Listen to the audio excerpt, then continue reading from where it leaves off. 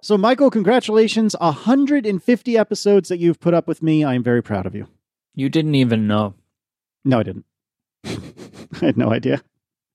It's all a blur, man. It's all a blur. So disappointing. You know, the thing is, I love spending time with you, Mike, and I don't even want to count the milestones because I don't want to make it feel like it's been a long time, because it hasn't been a long time to me. 5 years. That is bananas. That really is bananas. Nearly. We're like 4.5 years. 150 episodes. What are we going to do? Do we shut down now? Is this it? Are we done? Yeah. We're sorry to announce this is me telling Casey for the first time as well. That's it. Yeah. Show's over, buddy. All right. See you later. You have to find yourself a new co-host. Oh, brutal. That's why I brought Jim in to do the editing. I see how it is. It's just like I'm just slowly like removing things from underneath your feet, and then I'm just going to like just slide off into the dead of night. Yeah, it's straight up an Irish exit. Yep, just an Irish exit right out the door. Mm-hmm. So it is the 150th episode. We're going to do a whole pile of Relay Your Feels, and that's going to be the majority of the episode. But you seem to have, and I guess we seem to have, a little bit of follow-up. Do you want to tell me about this? Washingmethod.com. It's the new hottest website around. Washingmethod.com. I recommend everybody goes there. Because you wrote a blog post and I trolled you and you thought I was making fun of you, but I actually bought that domain. Yeah, so let's back up. So it's been a interesting couple of weeks in the world of Casey. But actually, I got to interrupt myself. I need to apologize to you. We got to pre-follow up our own follow-up.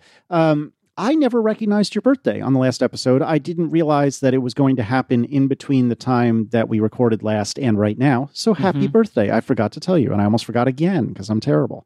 I didn't know when my birthday was. I really struggled this year to kind of understand that my birthday was coming up and when it was. So it's no skin off my nose, fair enough, as they would say.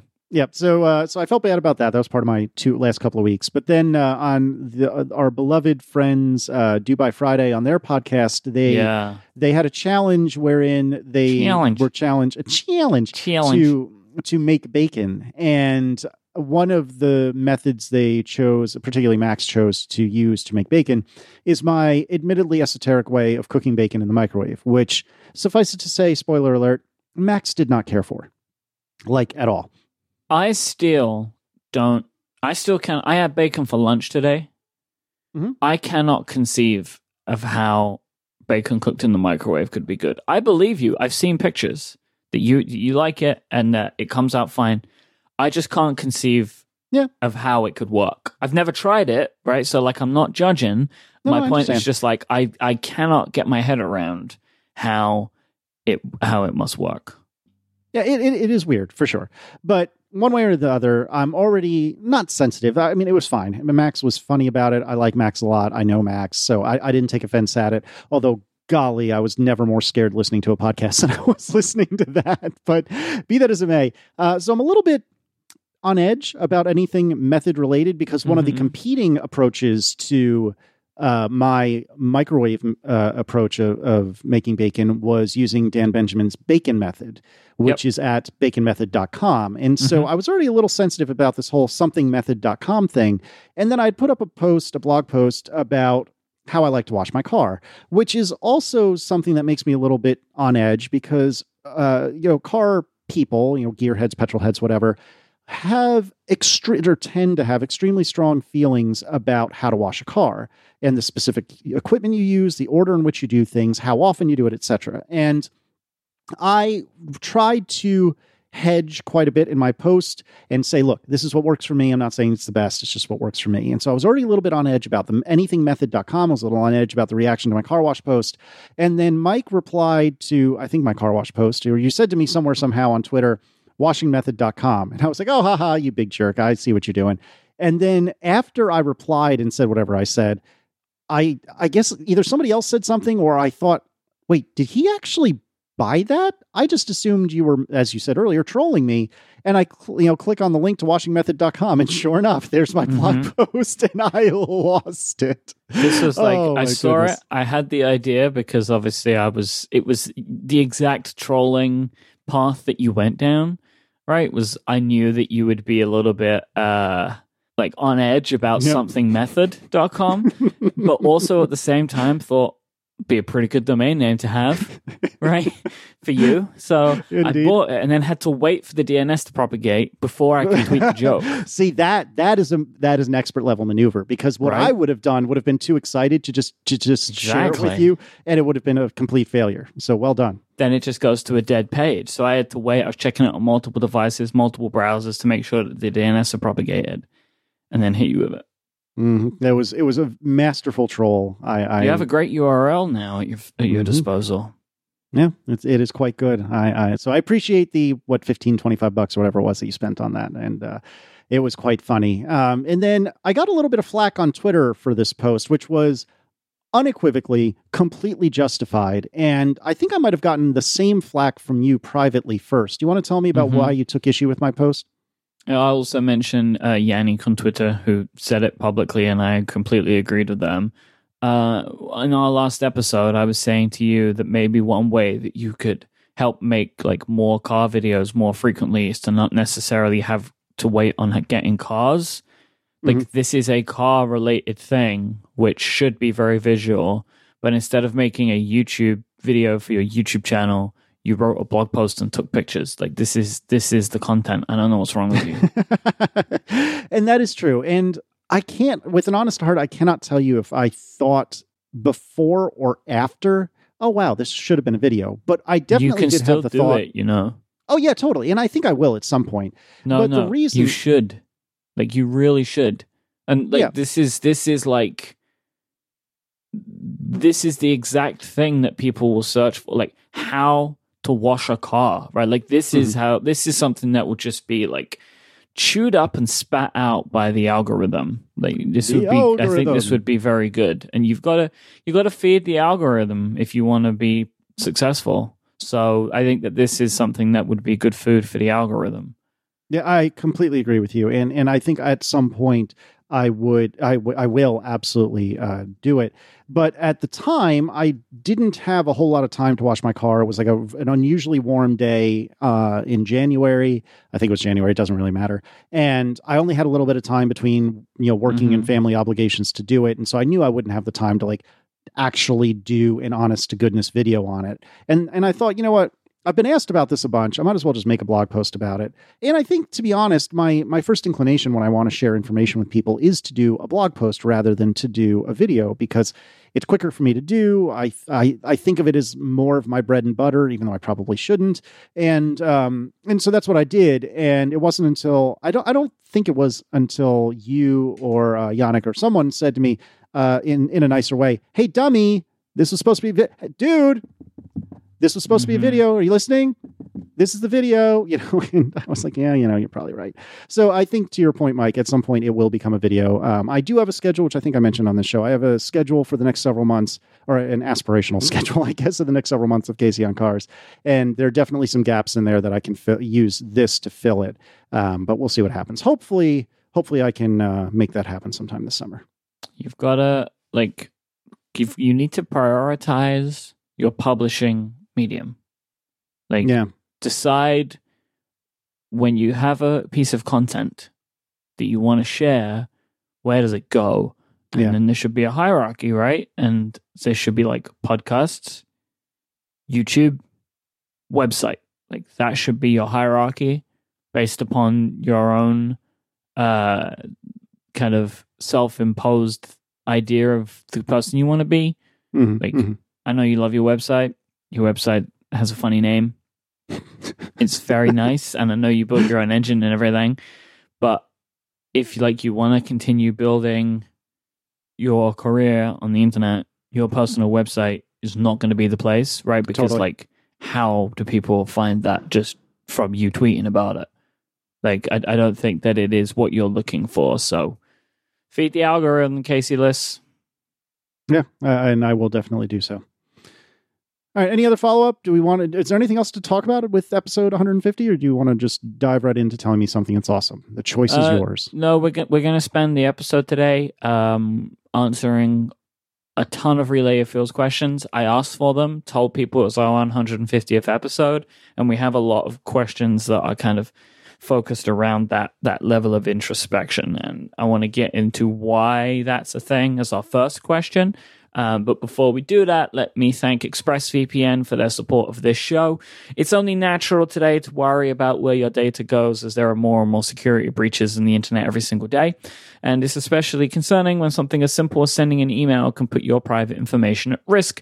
Chances are you're being tracked by social media sites, marketing companies, or more every single day. People that want to get access to your browsing history, who can sell it, to people that want to profit from your information.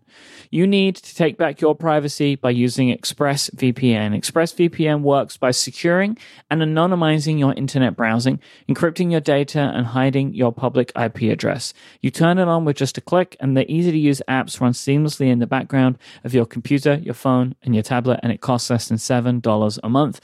I love how easy the apps are to use. iOS makes it super simple to turn on a VPN. Like, you can do it in settings. If you have one enabled, you just hit the switch. But if you actually go into the ExpressVPN app, which is super simple, you can turn it on there, but you can also specify the location you want to be.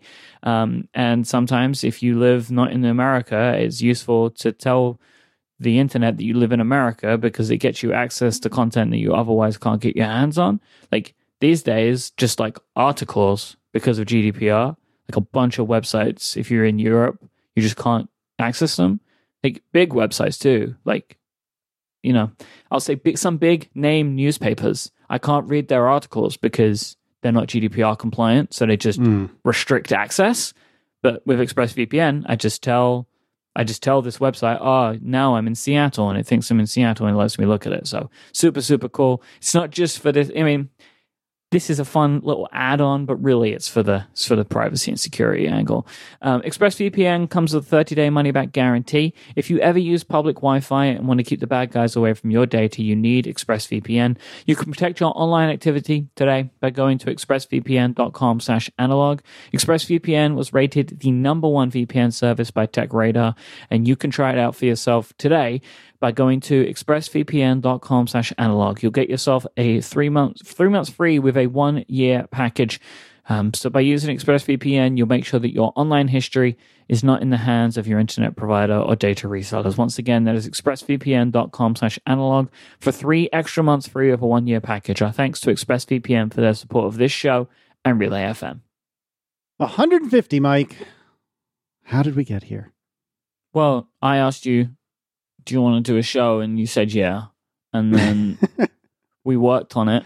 And because we used to have phone calls every week, and then we just turned them into a podcast. That's actually, if you were to take an executive summary of how this episode came to be, that is a pretty good executive, or how this show came to be. That's a pretty good executive summary. Mm-hmm. And we kind of had the idea around the time that Relay FM was looking like it was going to become a thing. So we sat on the idea, we worked on it for a while, and then we launched it as part of Relay FM in August of 2014. Right. 14. Oh, no, you're right. So the first question kind of looks at the show as a whole, and it's from Seth. Seth asks, how closely does the show adhere to your expectations in content, audience, etc., from when it started, and how do these differences make you feel? So Analog's original conception was looking at the way that the internet and things on the internet affect people. That was kind of the idea, right? We want to look at how the internet affects people, how it affects their emotions, how it affects the way that they work and live. And I would say that the show has remained pretty consistent to that idea, but it's changed in scope. So I think originally the show was like looking at the world, and ultimately it's become about me and you. Yeah, and I'm not entirely clear how that happened. It certainly was not a deliberate decision that either of us made, or certainly that I didn't. I didn't think you did either. But it seems that over time we have morphed from, the shtick, which was, as you said, how do our digital devices affect us? Hence the name analog, because it's, the kind of the yang to the yin that is digital, or what have you. Mm-hmm. But but yeah, over time, it's kind of become a human interest show about the two of us, which sounds so self-involved to say that. And I don't mean it that way, but that's the best summary I can think of to describe it. And I don't have a problem with it. I mean, I'm honored that people care enough to listen to us to, talk about our lives and talk about what's going on with each other and to do so, fortnightly. It's an unbelievable privilege, but it is not at all where I saw this going when we started. Additionally, I don't recall us having thought that this was going to be much more than a miniseries. I think we had said we would do like 20 or 30 episodes or something like that.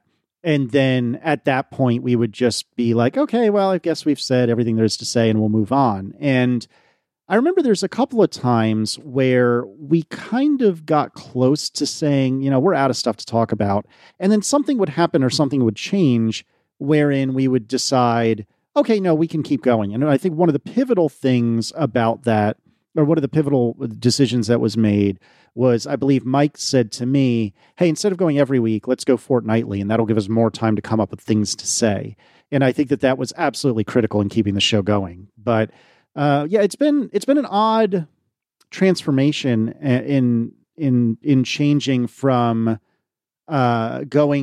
changing from being about kind of everyone to being just about us. But I'm happy for it. Yeah, so we have spoke about it at some point, but like the fortnightly decision was to just help us come up with more stuff as the show became much more about me and you as opposed to just topics. There's a mix of both.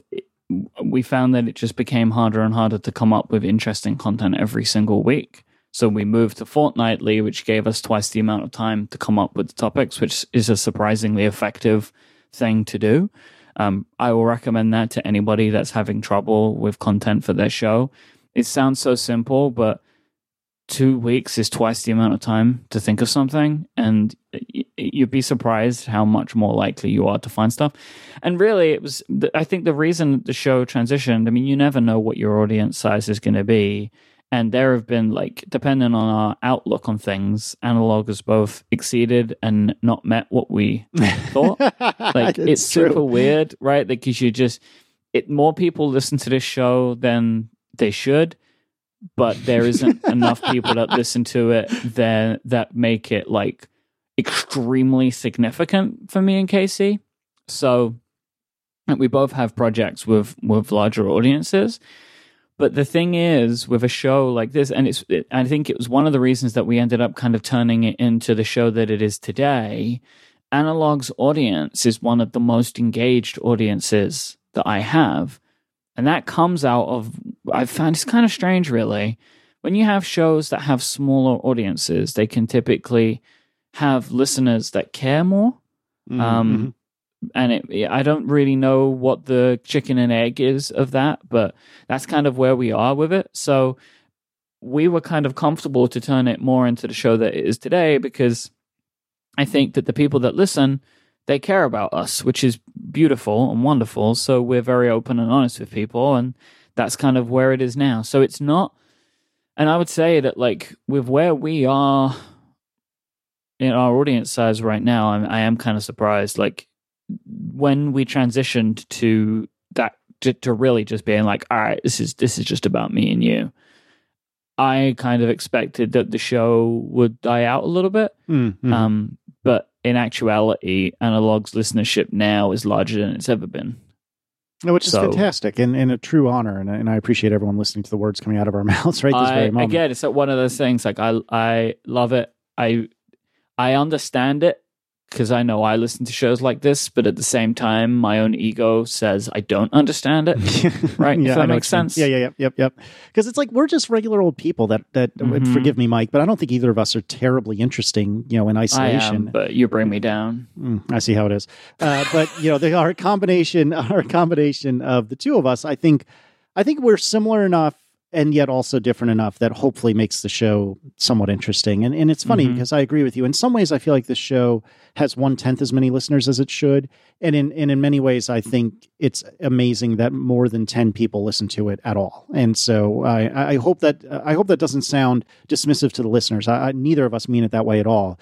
But, if you look at it as, oh, this is, just me and Mike basically having a fortnightly phone call publicly, why would that be interesting to anyone? And hopefully it is. We aim for it to be. We work hard for it to be. But on the surface, it's like, well, why is that interesting? So I'm happy with where it's ended up, even if I'm a bit surprised that this is the eventual end that we landed on. Yeah. I don't like to make a habit of putting down the things that I work on. I hear it a lot. It's like, it's a joke, but like people say to me, oh, why do people listen to this? They make a joke about their show. Like if it's funny and weird or like madcap, it's kind of like, oh, I can't believe anybody listens to this. Or like, why do people listen to this? But so I don't like to make those jokes because I feel like it devalues the work that we're putting in. Because I think people should, otherwise I wouldn't make it. And I know that's not what people are saying, but like I have you probably noticed by now, I have like weird views about stuff in general. Like I think I overthink a lot of stuff, especially about like the way that people perceive the things that I do. And that's just one of my things where it's like, if I'm going to release something, is the intention that people should listen to it. Like I've tried to make it good enough. So I'm not trying to I'm not really trying to make those statements, but it is just like wild to think that anybody cares enough about our lives in general to want to listen to this. But at the same time, if you are just listening for entertainment purposes, I think that you get it, because I think that we work hard to do that. Yeah, agreed. Mark asks, what's the line between, well, actually, and helpful corrections? Is it the venue of communication? Do you need to be specifically asked? Would you rather be wrong than annoyed? Mark says, I've been listening to Relay since launch day, and I'm looking forward to the next 150 episodes. Thank you, Mark. So what's the difference? What's the line between, well, actually, and something that's genuinely useful? So this is the idea of like, if somebody said something incorrect and you know it's incorrect, is there a way that you can tell them that it's incorrect without mansplaining them? Or is effectively I think is what Mark is getting at. I think tone and context are the important thing to do. Like, for example, you never start with, well, actually. But the reason that's a joke is because so many people do start with, well, actually. I think that there is a way to do it, but by and large, you just shouldn't, because of the tone and context issue. So if we're looking at Twitter, for example, it is incredibly difficult to do this on Twitter. Like, it is incredibly, incredibly difficult for you to present yourself as not being an idiot by correcting someone, because the way that it's perceived by the person that you are correcting, even if you're doing it with every good intention in the world, it just feels like somebody's attacking you. It's really hard because there's no tone and there's no context. I mean, I think the only way that I could imagine, but I don't know how you say this, but the only way that I could imagine is like, if you ask, like, I think I have some more information about this. Would you like it? Kind of thing, right? Like, you give the option for somebody to say it, rather than you just like jumping in like the Kool-Aid guy and being like, I've solved all your problems that you weren't asking me to solve. That's the only way that I can think is maybe even possible to do it. But by and large, I would say, like, don't even bother, because how important is it? I don't know how important it is to correct someone sometimes. Like, sometimes I think it's way better and way easier in human, like, face-to-face interactions to do that, because it's like a conversation. Someone can hear your tone. They probably already know you, so they have warm feelings to you.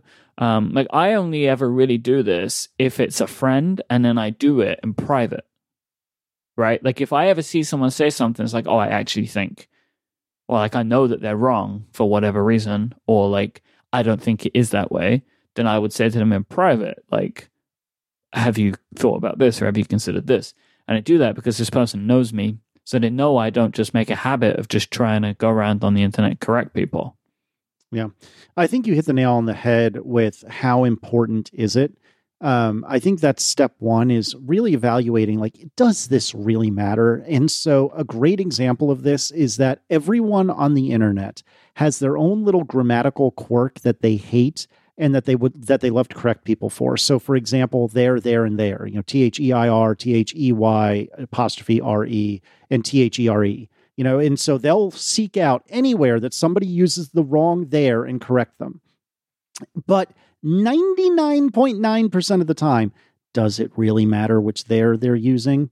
No. Yeah, people get on me a lot about this because I don't think,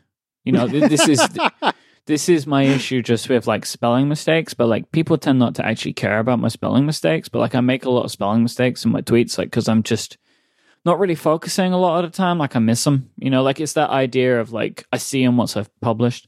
Yep. But you can't edit on Twitter. So like, what are you going to do? And, I do a lot of like, I say I when I should say me, or I say like, me and Casey rather than Casey and me or whatever. And people love to correct me about this, and I just don't understand why people have that time in their day to feel like it's important to correct. Like this is the type of actually that's like, it is useless. Like it doesn't matter in the grand scheme of things. It really doesn't matter. It's like you understood what I said, so why even bother? Exactly. And I think that's one way to evaluate whether or not it's a well actually is, does this really matter? And or are you just being pedantic for the sake of being pedantic? The other way that I think is, and maybe this is just a me thing, but particularly when it comes to Twitter, I am much more receptive to people sending me a reply that says, at Casey Liss, hey, when you said you should wash this instead of that, I would prefer to do it in the reverse order. Fine. Okay, we can have a conversation about that. I disagree, but we can have a conversation about it. What grinds my gears more than anything in the friggin' world is when people put in period at Casey Liss or hey at Casey Liss. Did you know that? You know what I mean? So now they're broadcasting their correction to all of their followers, which is like, I feel that's the same as somebody like coming into the center of town and going, hey, everyone, did you know that Casey said this wrong? Look at me. Casey said this wrong thing. What on earth are you banging on? It sounds desk. like you've got an oil drum in there. No, it's just what my is desk. that? It's a glass top desk. That's all. Wow. So hopefully that Foley work comes out great then. Look at me go. But anyway, it just grinds my gears so badly. And I wrote a tweet about this like 3 or 4 years ago. I'll put a link in the show notes. When was this? It was 20th of April, 2016. And it makes me so angry. And this is what you were talking about, Mike, with talking to people privately. And, and you can only do that in the context of Twitter with people, or in many ways with people you genuinely know. So you have a private mechanism to get to them. And if a random person I don't know wants to correct me on Twitter, then do so. But don't broadcast that to all your followers. Start your tweet with an @ Casey Liss, and then write whatever you want to write. That just drives me nuts. Yeah. I'm on board with you with that. It's like, let me put this person on blast. Exactly. That's a much better summary. Yes, exactly right. All right, we should move on because I'm getting angry. Fuzan writes, Mike, when you first started Relay and then up to the present day, what would you say is the most poignant lesson you learned thus far? In contrast, what continues to fill you with joy every single day? All right, so I'm taking it as two different questions. So point one, so the idea of like, what is the most poignant lesson? I think there's a couple of things, but there's some that are just like super specific business things, which I don't really think are that relatable or important. Like, for example, I mean, if I was going to sum that up, it would kind of just be like try and manage if you make something for yourself, try and manage as much of it on your own as you possibly can.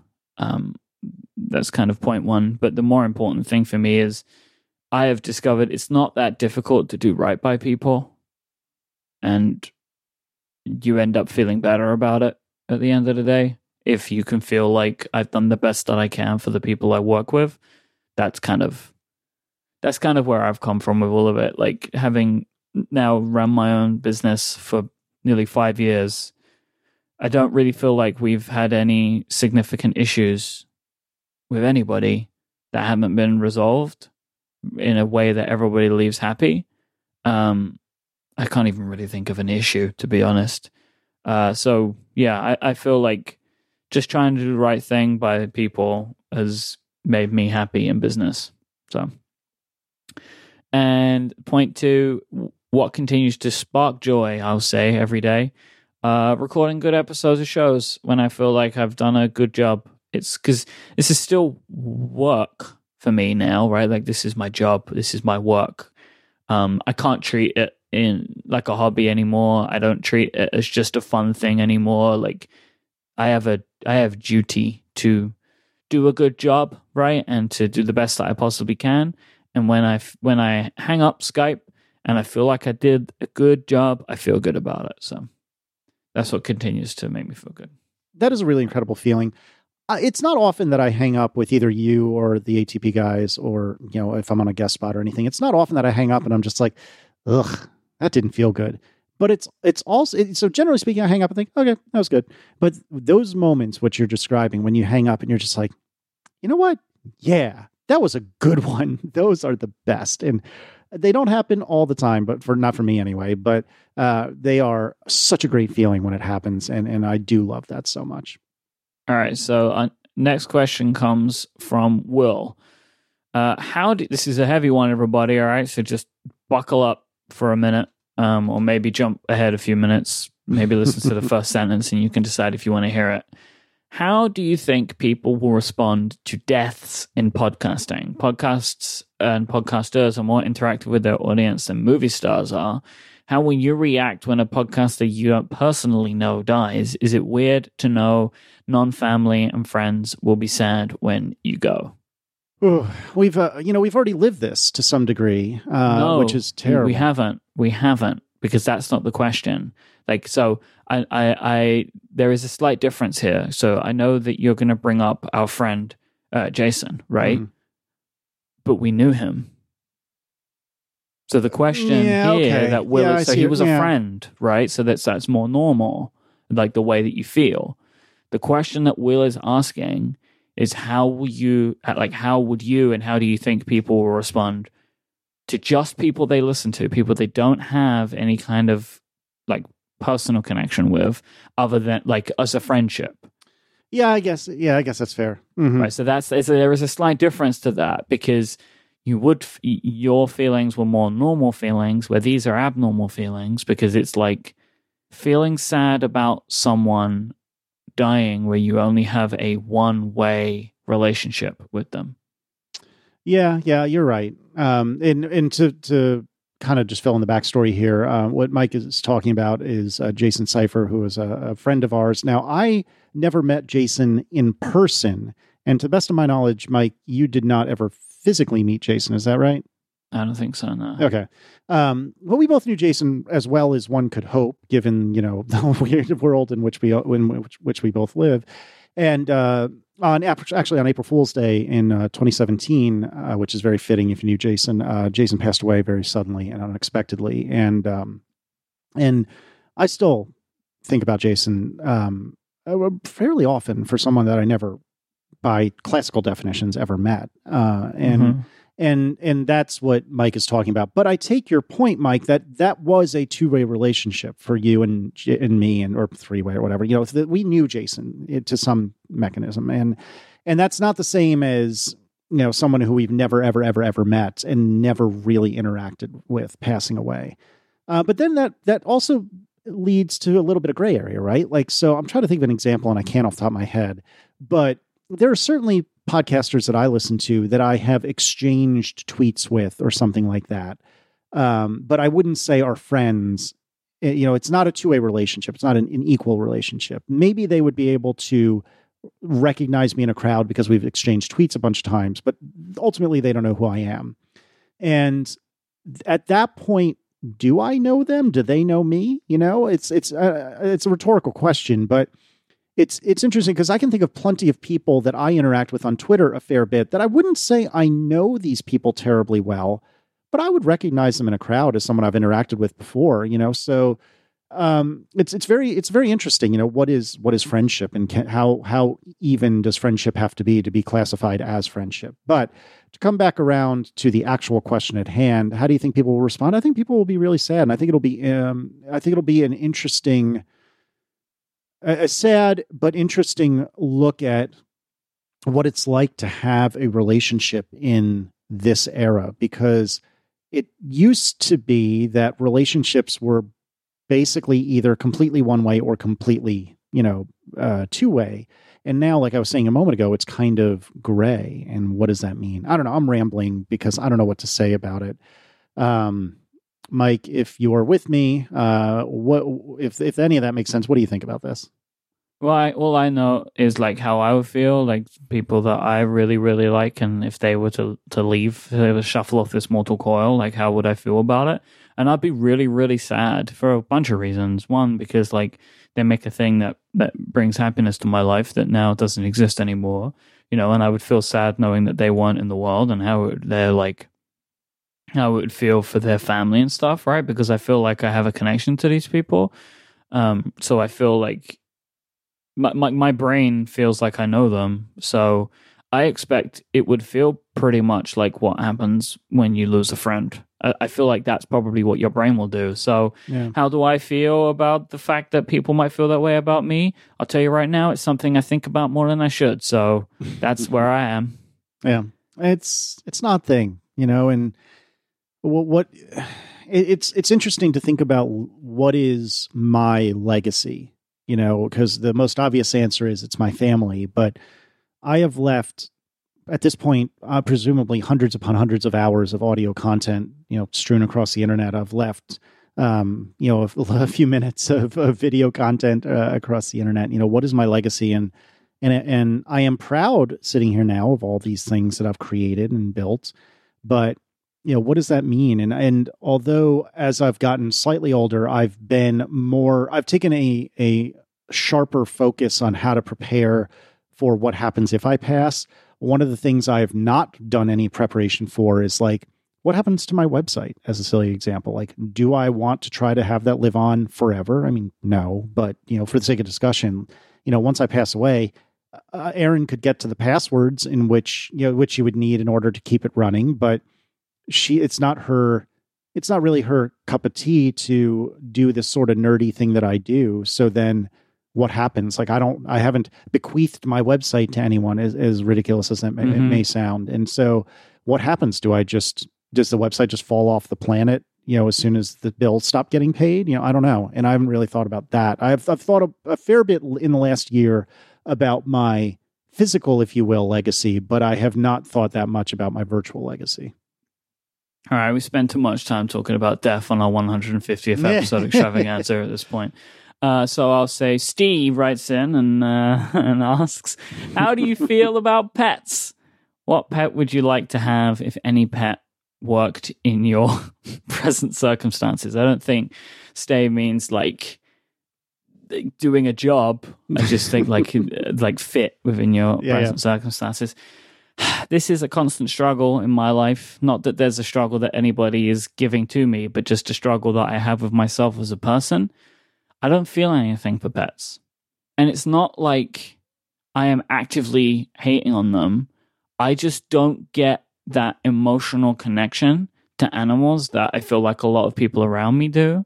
I feel like I'm warming up a little bit to calm dogs. So I hate when animals get all up in your business and they jump on you and they want to lick you. I can't stand it. I hate that. But like a dog that does nothing, which I've been around a few of those over the last couple of years, kind of just like super chill dogs, I can get on board with that situation. But then there's just still a bunch of about pet ownership that I'm not that interested in, like taking dogs out for walks and cleaning up after them and all that kind of stuff. Like, I just, for me, because I am not somebody who has that part of them that like dies to have an animal, I can't really balance the things I don't want to do as easily, because it's like there's a bunch of stuff you really don't want to do for the benefit of like right now, where it's like this might be nice, as opposed to like I must have a dog. So I'm focusing on dogs because I'm allergic to cats. That's why I'm focusing on dogs, by the way. That makes sense. Did you have any pets growing up? Any dogs growing up? No, nothing. They were like in the animals in the family, but we never had one. I wonder if that has, at least to some degree, I want to say tainted, but that's way more negative than I mean. But has steered your opinion on this. We had dogs growing up. We never had cats. I dated a girl in college who was cat obsessed. And for a brief window of time, I was like, oh, cats are really nice because you don't have to really do anything with them. But then cats are kind of not my thing because they don't really do anything and with you either, So they're just kind of there. And at least a mellow and chill dog, you can still interact with fairly regularly, and they usually like it. Whereas cats, in my experience, are just kind of don't want to be bothered. You may be a cat person. That's fine. It's just not really for me either. To answer Steve's question, how do I feel about pets? I think there will come a time that the List family will get a dog. I don't think that time is anytime soon. I have this irrational, not fear, but like angst at the thought of having to worry about being home every 6 to 8 to 12 hours to let out a dog, which is funny because I work from home. My family is home. We don't travel terribly often. So if anyone on the planet is well equipped to have a dog, it's our family.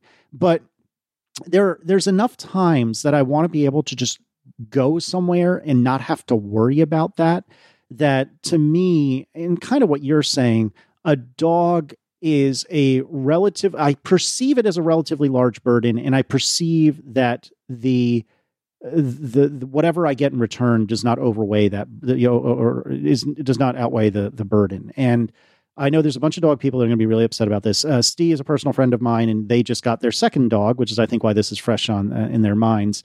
But I don't think it's for me today, and I think there will come a time we will have a dog, and I hope it's something either small to normal sized and relatively chill, kind of as you're describing, Mike. But that time is probably not for a few years. All right, let's take a break and thank our friends over at Pingdom for their support of this show. Whilst you've been listening to this wonderful episode of Analog, how would you know if your website was down? Would you be waiting to see if people got in contact with you because they couldn't click that buy now button or access your website? You don't want that. You don't want to have to get a tweet. You don't want to get an email when something bad happens. You want something to tell you when things are running smoothly on your website, and more importantly, when they're not. And that's why you need Pingdom. Pingdom will let you know the moment your site goes down in whatever way is best for you. It's super smart too. They'll get the information needed to solve the issue to the person who can solve it. So whether that's one person or your whole team, or it's different members of the team, depending on what the problem is. Pingdom are dedicated to making the web faster and more reliable for everyone. They use more than 70 global test servers to emulate visits to your site, checking its availability as often as every minute. All Pingdom needs is the URL that you want monitored, and then they will take care of everything else. Don't risk being the last to know about something on your website breaking. Start monitoring your site today with Pingdom by going to pingdom.com/relayfm, and you can get a 14-day free trial there. You don't need to give them any credit card information to try it out. And when you sign up, use the code analog at checkout and you will get an amazing 30% off your first invoice. Our thanks to Pingdom for their support of this show and Relay FM. So our next question comes from Tim. Tim says, what is a chain of events that you're really thankful for? So for Tim, it was Tim got an iPod, clicked the podcast button, downloaded Twit, This Week in Tech, discovered who Merlin was, probably through MacBreak Weekly, read GTD, found 5x5, heard Mike, guesting on shows, followed to Relay FM, and then became a better human with a fuller life, which I appreciate greatly, that last line. I am very thankful that you feel that way, Tim. That's very kind of you.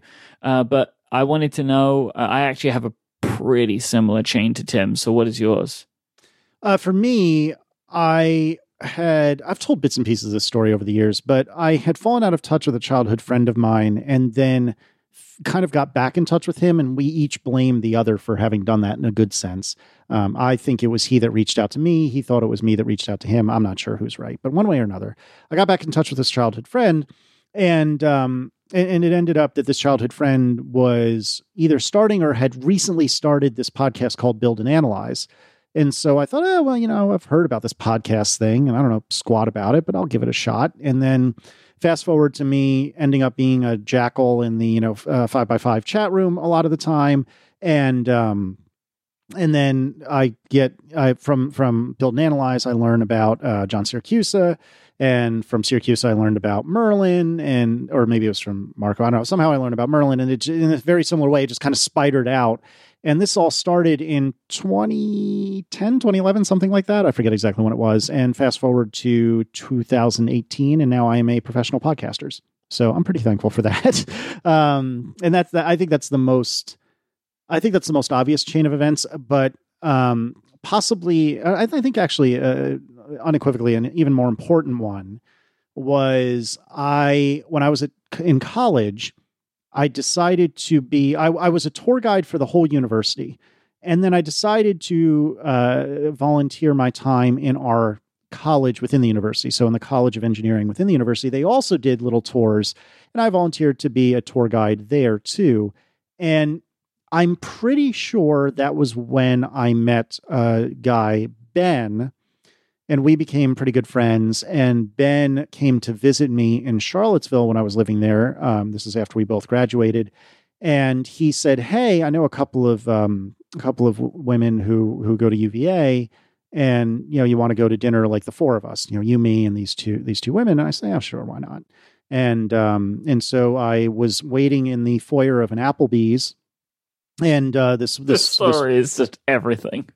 I love this story so much. Have you not heard this? Okay. I don't think in this exact way. The way you're telling it right now is just so perfect. So I'm waiting in the foyer of an Applebee's with my back to the door. And I don't entirely recollect this, but the story I've been told on many occasions is that one of these women walked in. I turned around and said, "Hi, I'm Casey." This woman said, "Hi, I'm Aaron." And then I turned back around and kept talking to my friend Ben, which is such an awful thing to do.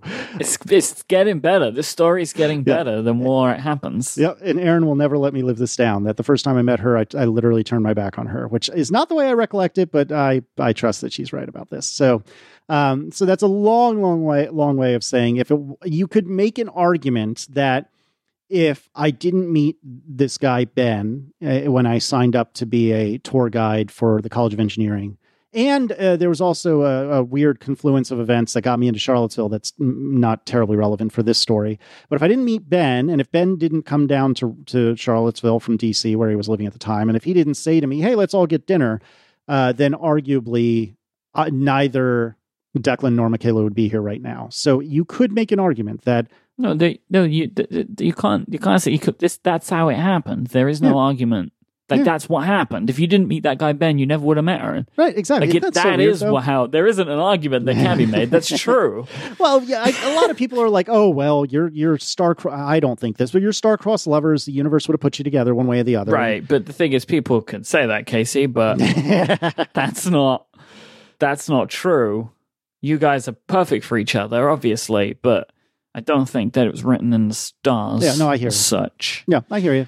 What about you, though? What weird chain of events led to... Mine's like halfway of Tim's, and then it kind of goes on. So I downloaded Confabulator. Oh, yes. People of my age on the internet will know what Confabulator was. Confabulator was what Apple ripped off to make Dashboard. Yep. It was eventually bought by Yahoo, right? Yahoo became Yahoo Widgets. It was very good. Man. It was very good. So I downloaded that. And as I was installing a bunch and just playing around, this was on my PC, by the way. Oh, didn't have a Mac at this point. I wanted one, but didn't have one. I found a bunch of widgets for a video web series called Dignation, which was a video podcast primarily.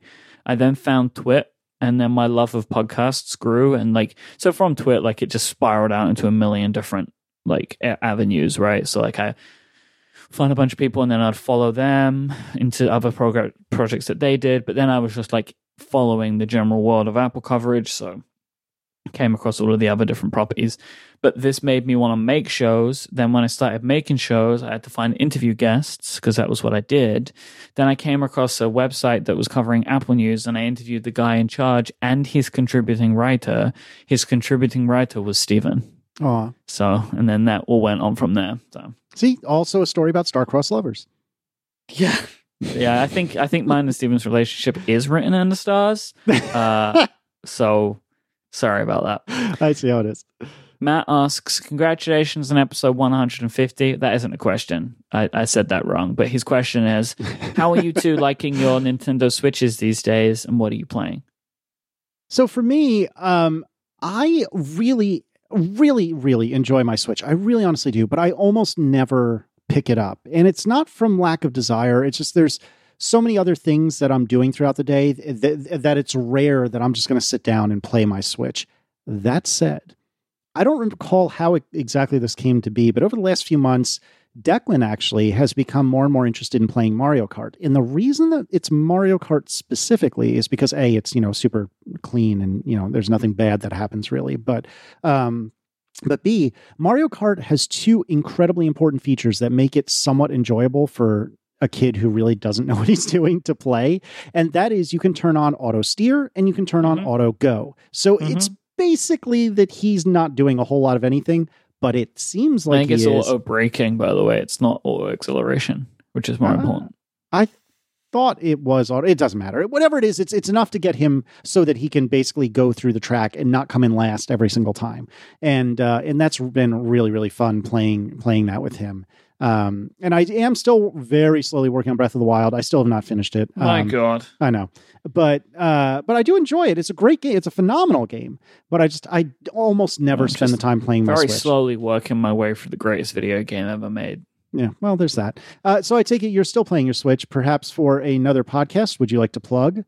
Well, yes and no. I do play a bunch of Switch games for Playing for Fun, which is a show that I host with Tiffany Arment. But we're actually playing a lot of PC games because we can stream them. So, I've actually moved the majority of my actual video game playing now is PC games because we can stream them. I can stream Switch games sometimes, depending on the game, and we do that. But, we've been playing a lot of PC games. We're working through Half-Life 2 right now on Twitch. And we're just on Half-Life and Jackbox Party Pack and stuff, which are on other platforms. We've been playing them a bunch on PC. But, at the moment, there aren't any. There's tons and tons and tons of games coming out on the Switch, and I haven't been able to dig into as many as I want of the smaller titles. But I'm still picking up some of the bigger ones, when they're hitting. But most recently, I've been playing a lot of Stardew Valley because Adina wanted to start playing Stardew Valley. So she started, and she's like, "Oh, this is interesting. I like it." And I was like, "Great, I know what I'm doing." So I bought her own Nintendo Switch. So now we can play together because Stardew Valley added a multiplayer mode, but it's only in two options, which is either online or local, but you have to have multiple switches because it just with the way that the game works, split screen would not work at all. It would just be a disaster with the way that this game is kind of laid out. It would make everything way harder. So now we spend many hours, many evenings a week working on our farm together, and it's probably one of the greatest sustained video game experiences that I've ever had. Wow. It's amazing because we get to sit and we play and we plan out what we want to do and we go do it. I have played, me and Tiff play multiplayer a lot as well, and it's really fun. We have a good time. But sitting next to someone, couch co-op is always better than online co-op. And the fact that we get to sit next to each other and we can under the snuggled up on the sofa under a blanket, and Adina's taking her notes of all the things that we want to do, and we get to work together and cooperate on this thing. It's fantastic. I love it. I mean, it helps that Stardew is one of my favorite games of all time. And that we get to play it together, and that Adina's she's really interested in it. It's amazing, and I love it, and I'm very happy that we get to share that together now. But yeah, my Switch is my favorite console. I have a PlayStation, but I always want to get games on the Switch. I love it. There's still hopefully a bunch of other games. It's Pokemon was amazing. I've been playing that. Still haven't finished it yet, but I'm gonna. One of my bigger problems recently is my RSI that I've been talking about. I'm kind of subscribing to the John Siracusa method of video games. Because it can and does cause issues for me, I have to prioritize now, where previously I would have played more. Now I kind of have to prioritize, but so I'm just picking the games that make me happiest and playing those. So we have another submission from Steve. Steve asks, "What keeps you up at night, and what strategies do you use to proactively address that?"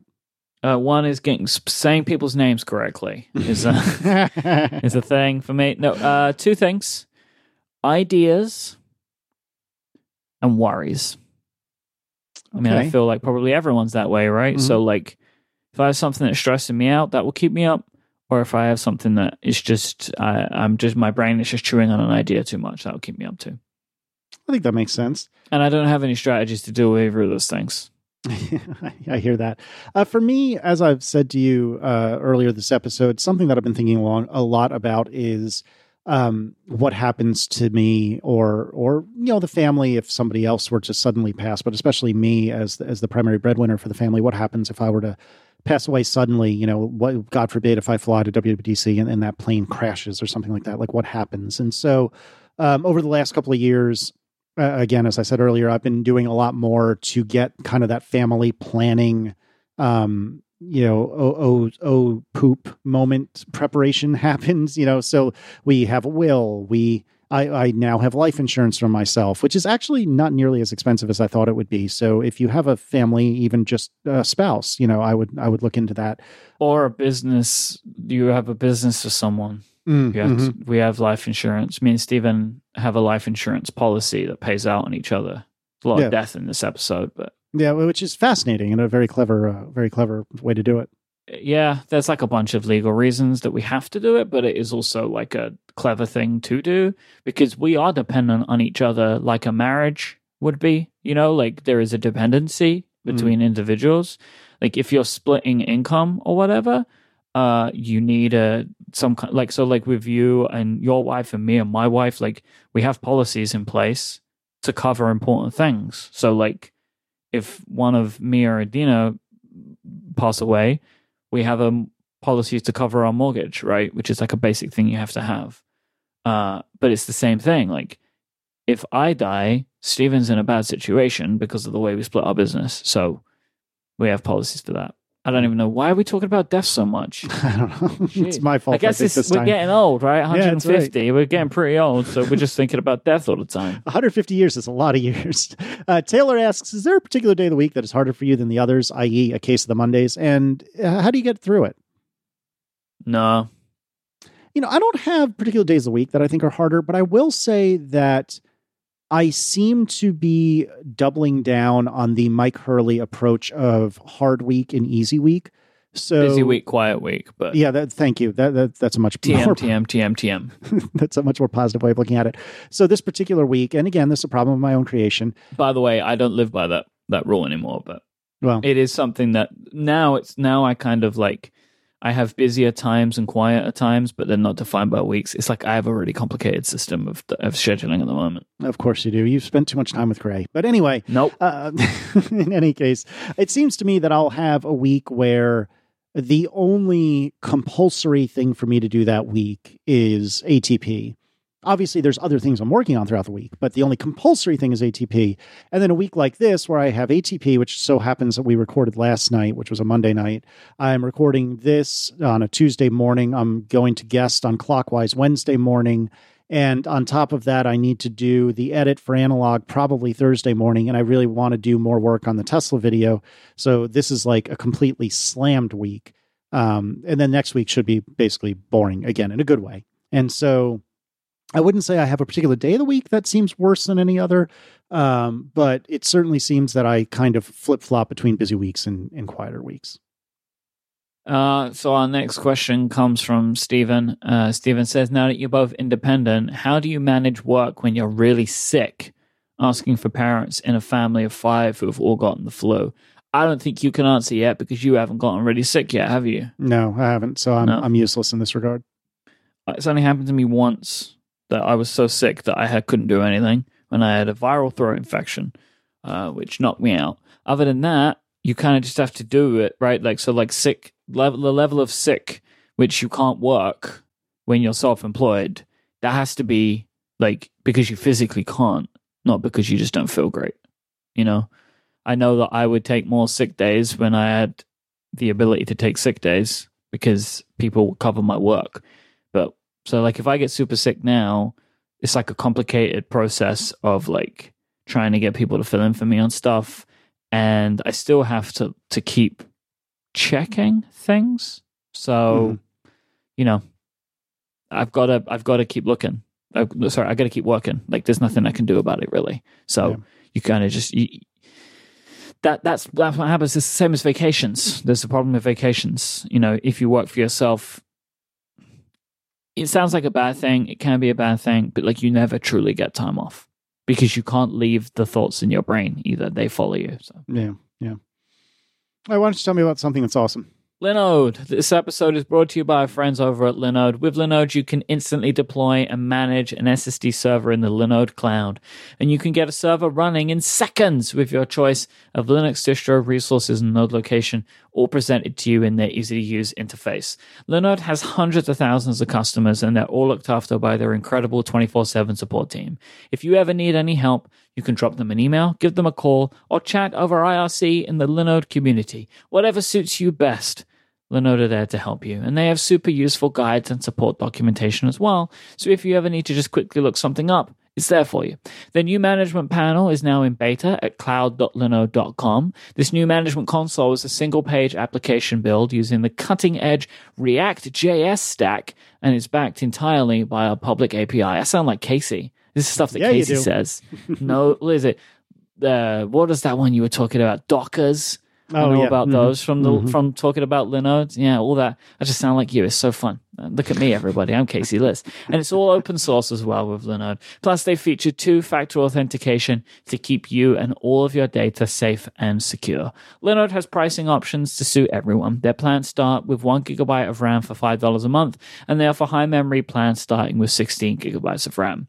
And Linode have a special offer for listeners of this show. You can go to linode.com/analog and use the promo code analog2019 to get $20 towards any Linode plan.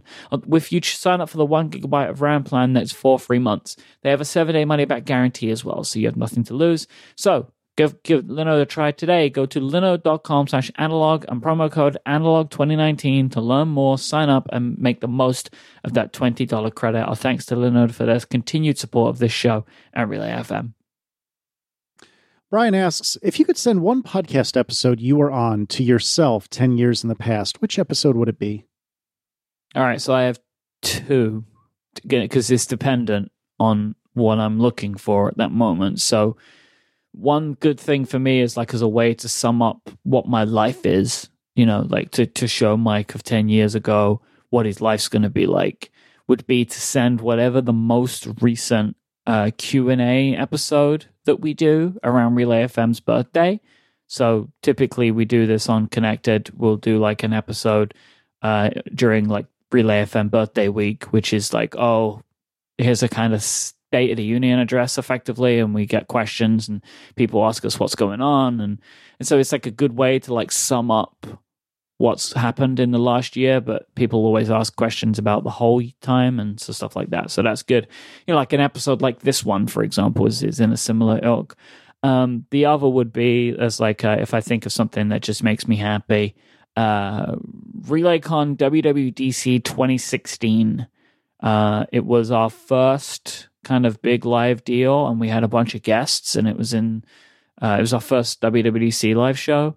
And I really liked that one because it was like the variety format. We've done loads of great live shows since, but like that was like this big live variety thing that I hosted, and I was really happy with how it went. So that would be another option. I think for me, it is also 2 episodes. And for me, I feel like it would actually be 2 episodes of this show, believe it or not, because I enjoy you more than you enjoy me. That's the way it is. Come on. No, I mean, I'm in a very nostalgic, like analog mood at the moment, but I really think it may be true. I think it is. So the 2 episodes are episode lucky number 13 of this show, which is the first episode we recorded subsequent to Declan. Maybe I would have chosen 12, which was the last one we recorded before. Oh, okay. Yeah, I understand. Mm-hmm. I don't know something around the time that Declan was born. I think probably 13, because 12 was like 13 is going to have all of your actual raw emotion in it. Exactly. I think that one would probably be one, just because our struggle with infertility and just becoming parents was such a pivotal part of so much of our lives, and especially our marriage, especially at that point, because it had been like half the time we were married that we were struggling with this. And so to finally have that release and that experience of finally having our son is really important. And I haven't listened to that in a long time, but I probably should. But I remember recording it fondly, even though it was in a haze. And the other episode would be episode 134, which was one that we recorded, you and I think a few days before I had publicly announced that I was going independent. And we had queued it up ready to rock so that when I made the announcement, it would be released. And I enjoyed the episode. I enjoyed kind of closing that chapter of will he, won't he, will he, won't he? And then opening the new chapter of, oh God, what have I done? But how long ago was that? This is June 1st, 2018. Wow. Oh yeah, because it was just before WWDC. Exactly right. Yeah. And so I some of it I think is just cool because I enjoyed the planning and the I don't know, I can't think of a better word than planning, but the scheming, I guess, of you and I of like recording this in advance, not really telling anyone about it, and then just dropping it. I think at the same moment I dropped my blog post about it, or roughly the same time. And I thought that was a lot of fun, but also it's a culmination of a lot, not a culmination of my career, but it's a culmination of a lot of the things I'd worked for in my career. I'd done a lot of work in order to become an extremely good engineer. And now in episode 134, I had something just wildly different to show for it, which I was and remain very proud of. So I think either one of those. This question from Hunter is an interesting one that kind of ties into that a little bit. So Hunter said, I'm still catching up on the show, and I'm at episode 87. At some point, Hunter tuned in live for a minute and then had it spoiled that Casey had gone independent. So congratulations, says Hunter. But also, what are your thoughts on your life being like a story for people to flip through at their own time? Yeah, that's very weird. I love that turn of phrase, to flip through. I thought that was very clever of Hunter. I don't think it's a bad thing. I think it's a good thing. As we were talking about earlier, we don't need to belabor the point anymore, but it's funny to me that people would find my life that interesting, because I don't think my life is actively boring, but I don't think it's that remarkable in the grand scheme of things, But I think it's kind of cool, and I hope that it has in some way, shape, or form been even mildly inspirational to at least one human being somewhere in the world. And if that is the case, then job done. I feel pretty good about it. What do you think? So I've been thinking about something like this on kind of like a different skew recently of like, why do people want to share their lives in general? So like, why do people want to post everything they do on Instagram and everything they do on Twitter? Like, why do people want to do that? And I've been thinking, like, I think it is the same kind of part of our brains that want to write diaries. Yeah. Like the idea of like cataloging something, but now you get to catalog it in a part performance way as well, like to the world. So like, like there are people that catalog all of this stuff when they, like for 4 people that are following them or whatever. It's not just people that do it who have 1 million people that follow them. And I think that there is part of that kind of like cataloging of things that happen in your life is I think is part of it. So the idea of somebody reading my diary it's fine if the diary was always intended to be read. Yeah. Like if I recorded a podcast that wasn't public and it just lived on my hard drive and somebody found that, I would maybe be a little bit more upset.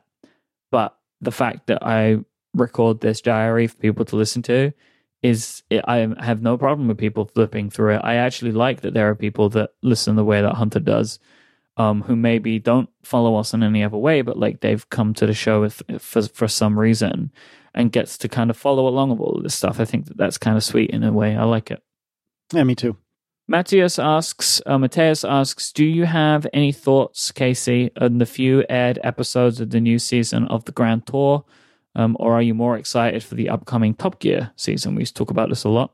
So. Yeah, so Top Gear was a TV show with 3 hosts.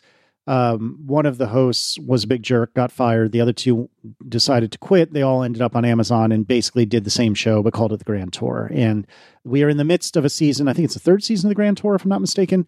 My feelings of the Grand Tour have been mostly negative. I actually don't think it's very good, generally speaking. This particular season, as we record this, I think we're 4 or 5 episodes in. It's been better than it has been, but still ultimately not great, in my opinion. I feel like it's a bit self-indulgent, and I think that maybe it's because of the stuff I've been doing with YouTube, which is by no means the same thing, but knowing a little bit about how the sausage is made, just the teeniest, ittiest little bit, makes me a lot more skeptical of a lot of the things that happen. Like, this show is very scripted, despite the fact that they kind of jokingly pitch themselves as unscripted. And as I'm watching, particularly this season, I'm seeing more and more things that I'm like, there is no chance that would have happened without hours upon days of preparation. And they're playing it off as like, oh, haha, that thing just happened to explode. Hee hee. Yet they had several slow motion cameras focused exactly on the right spot at exactly the right moment. You know what I mean? And so, I don't know. I have not been impressed by the Grand Tour. And it used to be that I would set my Sunday schedule around Top Gear being released. That is not an exaggeration. Like, that is really and truly what used to happen. Is I needed to be home at, I think it was 4 or 5 o'clock or whatever time that was around the time that I could find myself an episode of Top Gear. And now with the Grand Tour, I'm not even caught up. I'm like an episode and a half behind or something like that. With regard to with Top Gear, so Top Gear ended up finding 3 new hosts. Well, they went through a smattering of new hosts and landed on Matt LeBlanc from Friends, Rory Reed, and Chris Harris, who was a very, very popular YouTuber from a couple of years ago. And I actually have fallen in love with Top Gear all over again and think it is phenomenal. The first rebooted season, which was like 22 or 23, I forget off the top of my head, was not great, but the last season or two, the most recent season or two, were actually very, very good. And I think that Top Gear is doing better at being the 3 guys goofing off and having fun with cars. They're doing better than the original hosts of Top Gear, who kind of invented the whole genre, are doing today in the Grand Tour. You're not keeping up with either of them, right? No, I bounced off of Grand Tour like episode 2 or 3. Yeah, it's not surprising. What happened to them was what I feared would happen to them, which was without the BBC locking them down, you'd kind of find out a little bit more about the type of people that they are, and I didn't like what I saw. So. Yeah, I've noticed that as well, that, anytime you bring up, so the most polarizing of the 3 original people that are now on the Grand Tour is a guy, Jeremy Clarkson. And it seems that anytime you bring up Jeremy Clarkson, everyone comes out of the woodwork to, actually you, about how much of a terrible human he is. And for me, I don't see a lot of this because I'm American, not British, and so I think I catch wind of a lot less of the reasons why. Casey, the thing is, I think that it is possible to enjoy a piece of entertainment even if you know that the people that make it aren't great. Thank you. I kind of have a bit of a problem with the idea that, like, because here is, do you want my a little defining rule that I have in my life, Casey Lewis? No joke. I would love to hear this because I've been thinking about this a lot lately. So genuinely, I'm not trying to be sarcastic. Tell me. I say this a lot to people, and because I genuinely believe it. Everyone is problematic in their own way. Yeah, I like it. Well, I don't like it, but I like it, Because someone at some point is going to say or do something that somebody else is going to consider a problem. Because that is just how humans are, because nobody is perfect. There is definitely a scale here. I am not like equating everyone's faults to be the same. Like, there is 100% a scale. But like, whilst Kevin Spacey is clearly a trash bag of a human, does this mean now that nobody can ever enjoy a Kevin Spacey movie ever again? Like, I don't think that has to be the case. Like, you can feel differently. Like, I feel differently now when I see him on screen. It's like, oh, I know you're not a good person. But, like, does that now mean that I can never enjoy a Kevin Spacey movie ever again? Like, I don't think that it has to be that. Maybe there is, like, a waiting period where you have to calm down a little bit or whatever it is. But I think just because somebody is not necessarily great doesn't mean you can't enjoy a piece of entertainment. That is my feeling. I am sure that now I will be called problematic by certain people, but that is kind of the point that I'm making. Yeah, I agree with you, actually. And that's the thing, is that I am able to separate Jeremy Clarkson, the human, who seems pretty unequivocally to be a big jerk, from Jeremy Clarkson, the person who appears on the Grand Tour. And I guess what I was meandering toward earlier, and hearing you say that kind of crystallized it for me, is that I'm seeing more of Jeremy Clarkson, the jerk, within the Grand Tour. where I never used to before. And that's what I think you were saying earlier as well. And I think I'm seeing, and it's actually true of all three of them. You idolize him less, but you still enjoy the content that he produces, which I think is fine. I think it's fine. Yeah.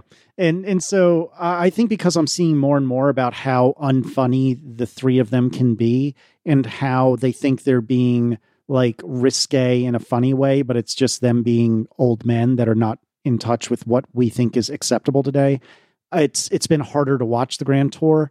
But at the same time, it has flashes of that old magic and so that's what keeps me coming back, is it does still have those flashes of the old magic, but so much of it is just like, guys, come on, we don't need to say that, or we don't need to do that. Let's move on, you know? Yeah, it's like you can judge them differently and stuff like that, but I just feel that like I don't necessarily think that now if somebody does something that's bad, that you can now never participate or view anything that they ever make, because ultimately, so you know where I equate this to was very similar to me, is the idea of if you knew how food was made, you would eat nothing. It's true, actually. I think of these two things as quite similar, like, or in like if you decided that you weren't going to buy something because of such and such company's practices, which is perfectly fine for you to make that decision, but then it's the same thing as you probably never buy anything. Because there are bad people everywhere. Yep, I agree. Jelly asks, when the two of you see each other after being apart, does soft music play? Yes. Jared asks, would you rather fight one human-sized duck or 30 regular-sized ducks? I figured we had to end this all Q&A episode on this like classic. This is just like a classic, one of the classic Reddit questions. Yep. Because there's also the horse and duck version, but Jared has asked specifically a human-sized duck, because it's, what is it, one duck-sized horse or 30 horse-sized ducks is the typical one. But Jared has asked one human-sized duck or 30 regular-sized ducks. I feel like the human-sized duck would be the easier foe because you have one thing to concentrate on. No, let's think about this. What's the human size? Because if it's human height, that is a big animal. Yeah. If it's human-sized but duck proportions, that thing is huge. Yeah, maybe you're convincing me. It's 30, it's a lot. Like if it was 10, oh yeah, absolutely, I'll take the 10 regular-sized ducks. But 30 regular ducks, that's a lot of ducks. I think I would do better against the 30 regular-sized ducks than the one human-sized duck. Because a human-sized duck has a big, strong thing, man. Yeah, that's true. The worst version of this is geese. You have geese over there, right? Because the geese they're here, violent. Oh, they're mean. The geese here are really mean. I think, and they're Canadian geese, and so I wonder if all the meanness in all of Canada, instead of being in the people like they are in America, maybe if all of that mean energy goes into the geese. Because the geese are mean, and one human-sized goose or 30 regular-sized geese, oh god, that's going to haunt my nightmares for life. I don't know what I would do. Think about it. Yeah. Here's to the next 150 episodes. We couldn't be here without you if you didn't listen. So thank you so much for listening. I hope that you've enjoyed this episode. I hope that you enjoy every episode, and we'll be back next time. Thanks, Mike. Hooray! 150.